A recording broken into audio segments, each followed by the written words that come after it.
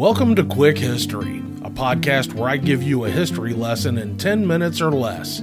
I am Matt, the ruler of worlds, but only during the second Tuesday in August when it's really hot out and I stay inside where the air conditioning is.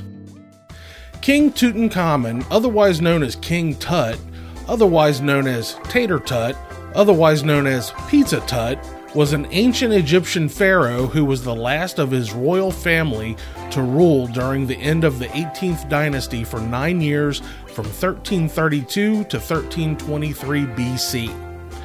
His dad is thought to be Pharaoh Akhenaten, and his mummy was his dad's sister, identified through DNA, though her name is not known. They called her the Younger Lady. Tut took the throne at 8 or 9 years old under the unheard-of viziership of his eventual successor, A.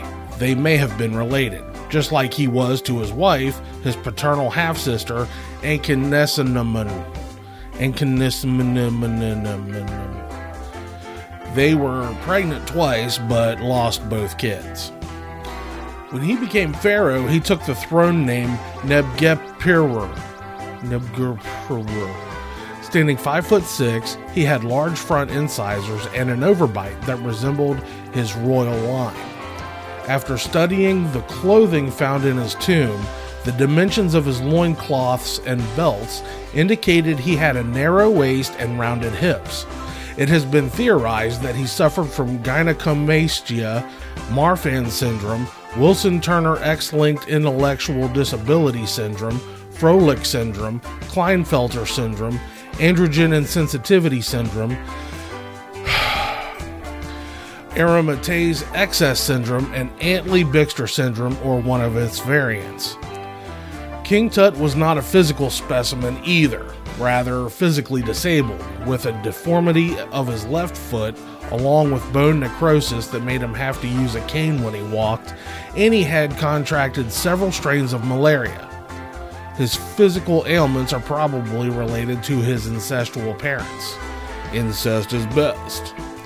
After a CT scan in 2005, King Tut was shown to have a partially cleft hard palate and possibly a mild case of scoliosis. While his left foot was deformed, he also had a flat right foot with hypophalangism. Some dispute his club foot. During his reign, Tutankhamun restored the ancient Egyptian religion after its dissolution by his dad, enriched and endowed the priestly orders of two important cults, and began restoring old monuments damaged during the previous Amarna period. He dug up and reburied his dad's remains in the Valley of the Kings and relocated the capital from Akhetaten back to Thebes. King Tut died at 18 or 19 years old, though there are no surviving records of his death, so we don't know exactly what it was that killed him. Though there are plenty of things that could have. I mean, did you hear that list of crap he had? Even with that list, there's still a good possibility he died of sickle cell anemia, the last possible remaining thing he could have had wrong with him. There's also talk that maybe he was killed in a chariot accident. King Tutankhamun was buried in a small tomb, considering his status. It was like a mobile home of tombs. His death probably happened quicker than expected before the completion of a bigger, better, grander royal tomb, causing him to be buried in a smaller tomb intended for someone else who was poorer and lesser than he was. But back in those days, the housing market was horrible, so he's lucky he got anything at all. His tomb was lost because it had been buried by debris from subsequent tombs, and workers' houses were built over the tomb entrance because apparently there wasn't room in the vast desert for a couple of houses. King Tut was discovered in 1922 by Howard Carter in a nearly intact tomb. It contained over 5,000 artifacts, renewed public interest in ancient Egypt, and his mask is now in the Egyptian Museum and remains a popular symbol. His fame is primarily due to how well his tomb was preserved and the constant global exhibitions of his artifacts, not to mention all the press his discovery had.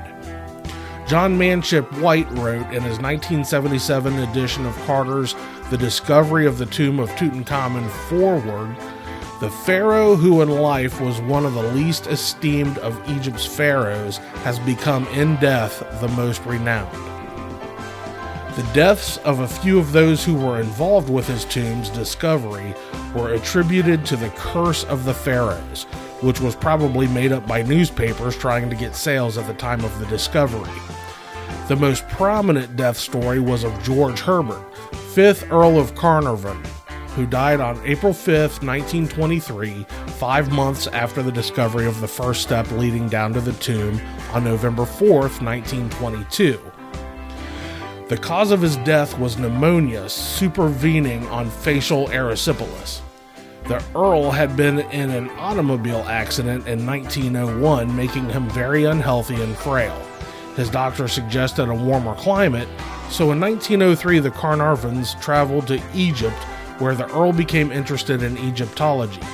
Along with the stresses of the excavation, he was already in bad shape when an infection led to pneumonia.